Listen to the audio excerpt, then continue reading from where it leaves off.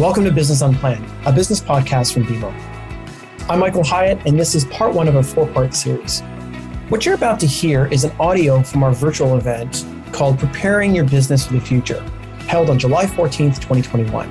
In this episode, I'll be answering questions from Canadians all across the country and talk about how you can properly plan your business for what's coming in the future. And remember, for additional resources, you can visit bmo.com/small business resource hub. Listen, I was thinking about the title of this show, and I was thinking, but you can't really prepare for the future. And if COVID has taught us anything, it's just not going to happen that way. But I think what we can do today and what the people on this show can help you with is I think we can help you make less mistakes. And if you do think about it, that you're going to make a ton of mistakes building a company, and we're going to help you make less mistakes, that's a real victory. We learned some things in the past year in COVID, and we learned so much about ourselves and the business. I think we probably all learned that we want to hug another human and actually see people now. I think we're all getting a little, I think Friday's the day in Ontario kind of thing. But we learned some key lessons and going forward. And, before COVID came on, the world was rapidly adopting the cloud and still moving forward in a very high-tech way. Computer power was still doubling. It was still moving at a very aggressive pace. But when we were slammed at in that period in March with COVID, there were kind of two types of leaders that reacted and ones that didn't. The ones that won and did really, really well, they actually, really did something that others didn't. And what they did, they had the ability to immediately reapply resources. And they also had this propensity to act. So they had the ability to look at the situation, move quickly, with a propensity to act. And really the world got split between people that got frozen and the people that actually could do something and acted. So for example, many retailers started just move really quickly to curbside pickup. Stores moved to digital offerings right away. I'll give you an example. I'll call out when I'm not invested in this company, but there was this restaurant chain and three family that owns it, a husband and wife, called Starving Artist in Toronto. And immediately all the restaurants are closed. What are they going to do?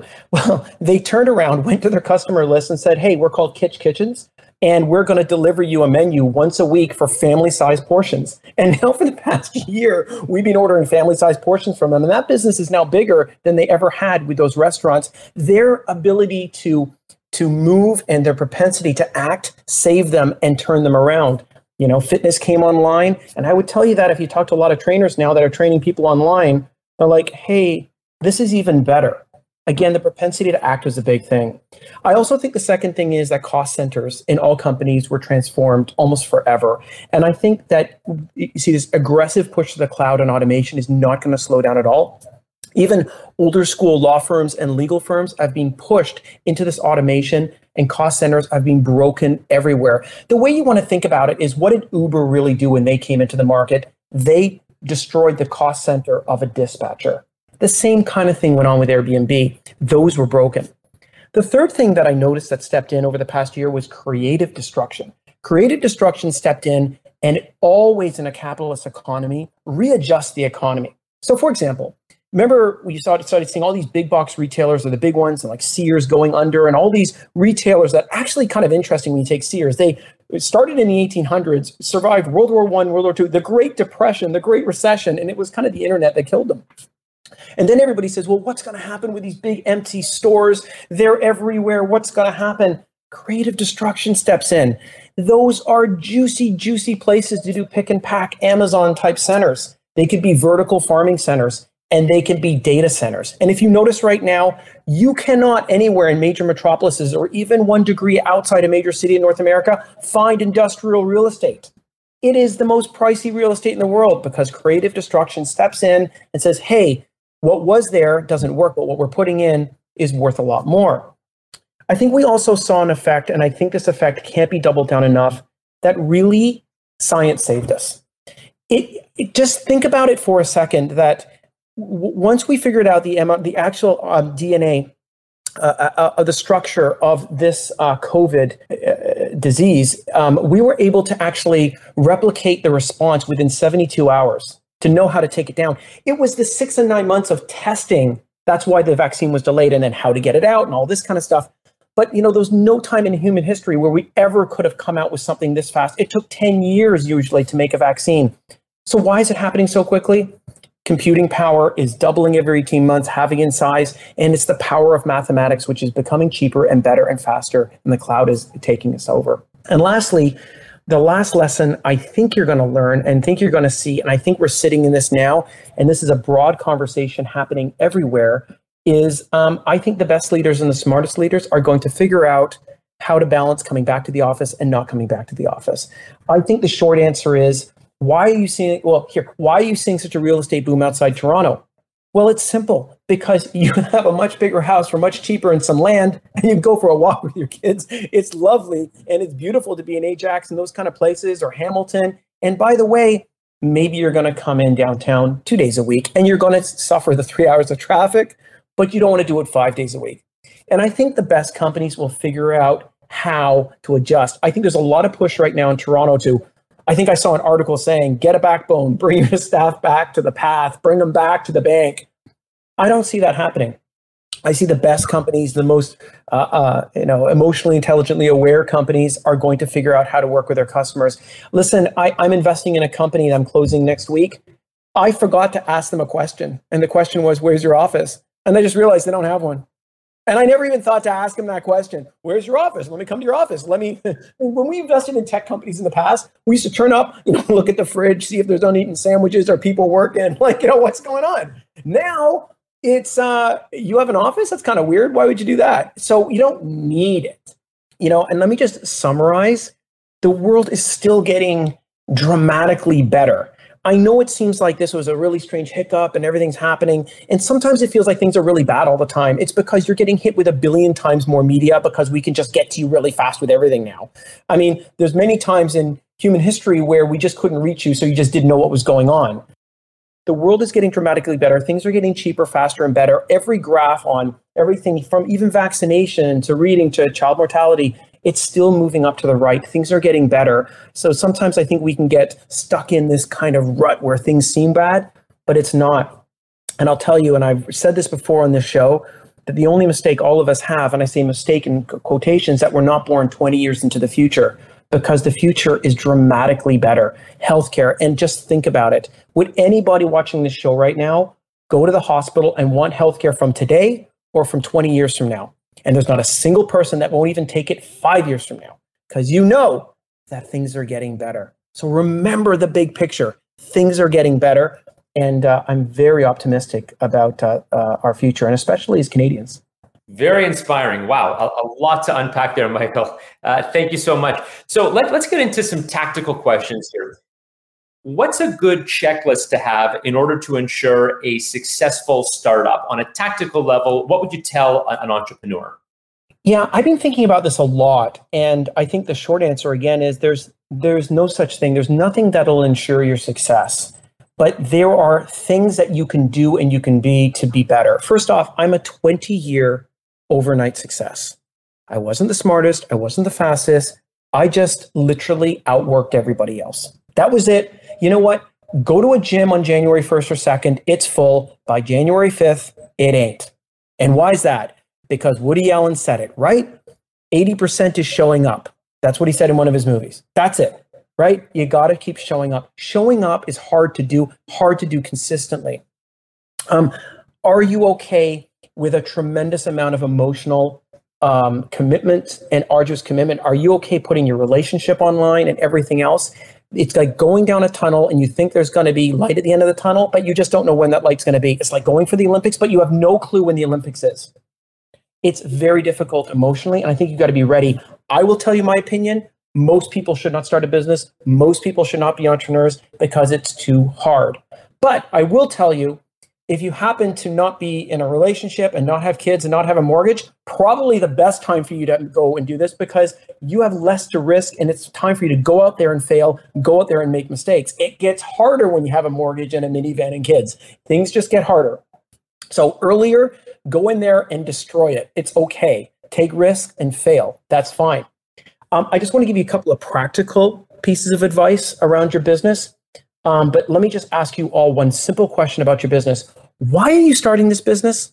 Because most people start a business because they got something going cool and they hunt around the room. And you see this on the Dragon's Den all the time. They hunt around the room trying to figure out where their amazing product's going to fit. that's not a good start to a company. It should be because you couldn't get a taxi in France, just like Travis did in Uber, and he couldn't get it going. So he decided to give one limousine driver one BlackBerry and tested this early thing out called Uber. He did it because he needed to do it. He needed it. So why are you starting this business? And do you need to do this for you? Because you couldn't find a solution. That's number one. Number two, do you have something called a gross margin? It's what you sell it for. You take off what it cost you to make, this pen, and what's left is your gross margin. If you don't have a fat, juicy gross profit before your expenses, heating, lighting, employees, and all that, this is a very difficult business to start. Gross margin is a very important concept when you're starting a business. That's why software companies are worth so much, because the gross margin are 70 to 90%. And that's why they multiply the top line of the revenue. And lastly, get your product out, iterate, and pivot. And this is what I'm going to guarantee you. Whatever you started with, Facebook, Harvard, hot or not, that's not what it's going to turn out to be. By the way, does anybody know what YouTube was when it started? It was a dating site, video dating site. Video dating site. You didn't know that. So where you start and where you pivot, you're going to pivot 3 degrees or 33 degrees or 180 degrees. I don't know, but you're going to pivot. So little something, when I invest in companies, I really look closely at early stage whether I think you have the ability to take feedback and pivot. So think about all these concepts I'm giving you, because it is a tough, arduous path. It can really be worth it, but think carefully of how to iterate very quickly on your business. You're listening to Business Unplanned, a business podcast series from BMO. Make sure you subscribe for more conversations, learning, and insights, or visit our business hub at bmo.com/small business resource hub. There you'll find helpful articles and videos for any stage of business, whether you're starting out, expanding, or looking for advice. I recommend the latest content series on crisis planning, which in this current age is more relevant than ever.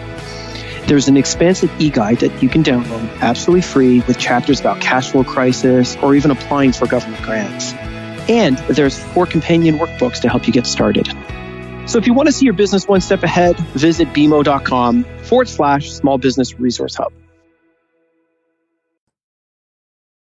Okay, let's go on to the next question. How do I find a great advisor or mentor to help me on my journey? Yeah, so I get asked to advise companies a lot. And the first thing I do is I ask them a simple question: who's your current advisors? And honestly, I get on there and there's like a kind of smorgasbord of 27 faces. I don't know what's really happening. So first off, you have too many cooks in the kitchen. You're not getting advice. You're just getting names and I don't know what. And probably half the time they're right and wrong. So first off, who do you really want to advise you? And would they be willing to even write a check into your business? I really think it's a little bit hard to be an advisor unless they also write a check into the business. Typically, I write a check and then do some advising shares and whatever. I would love to just write a check and never speak to an entrepreneur and just make money, but they usually want to speak to me, which is actually the expensive part.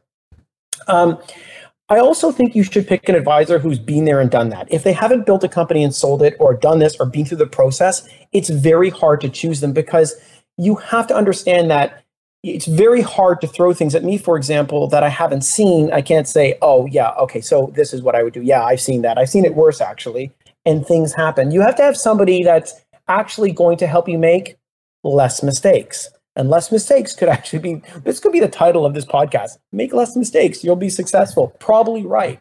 And that's what I try to do. And the other thing is, when you get someone to give you money and come to your company and work with you, you're in a foxhole. You know what that is? In World War II, they used to dig a hole and 2 guys used to be in a foxhole and used to sit around there. And it's, I pretty much know that guy pretty good, because you could be in there for 2 days with one guy. So you're in a foxhole, sometimes for 5 years, sometimes for 10 years. A lot of the time, there's a lot of ups and downs in a business.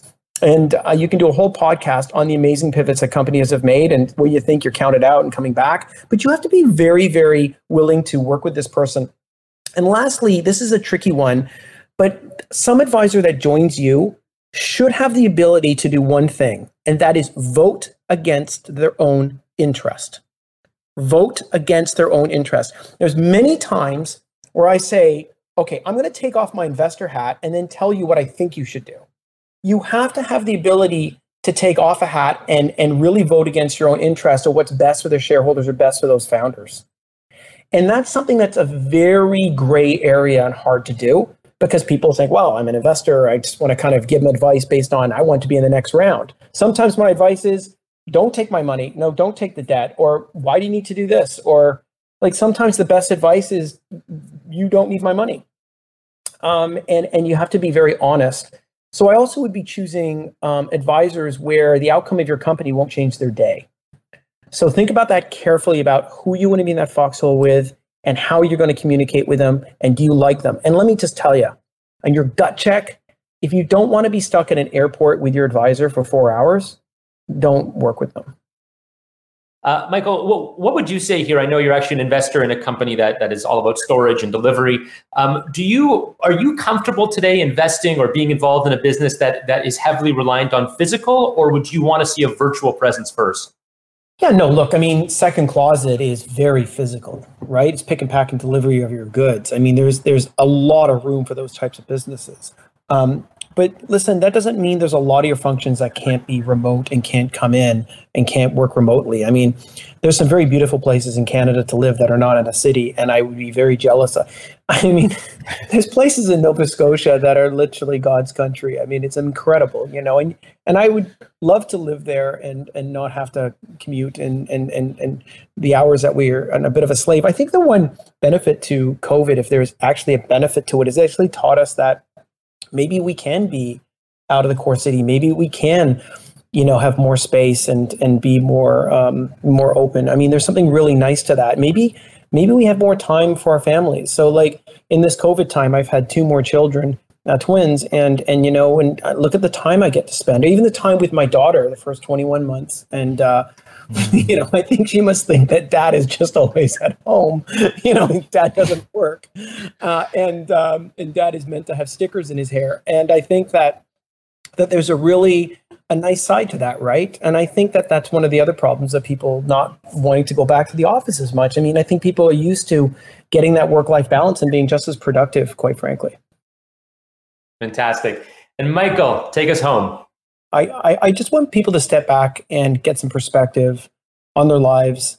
We just went through something very, very hard. I mean, just to be clear, capitalism in the world we live in business was never meant to be stopped. It was never meant to be just frozen. And there was never a situation in 2018 or 19 where people said, okay, we're at this board meeting. I would like a plan if we have to stop all commerce. People would say you're crazy, literally throw you out of the room. And there was no way you could see this coming. We didn't understand it. We do now. We also got to find out a number of things about the world. We found out what it meant to have a country that may disagree with its politician, but believed in the politicians. Look at the vaccination rates in Canada, right?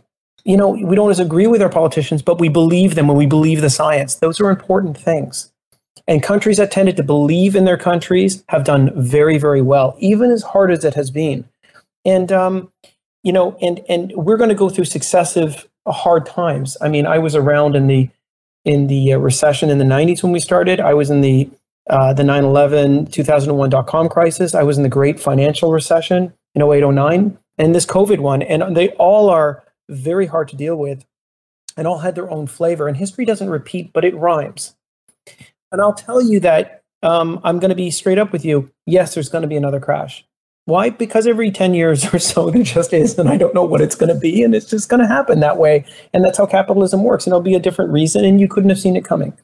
And that's the way these things work.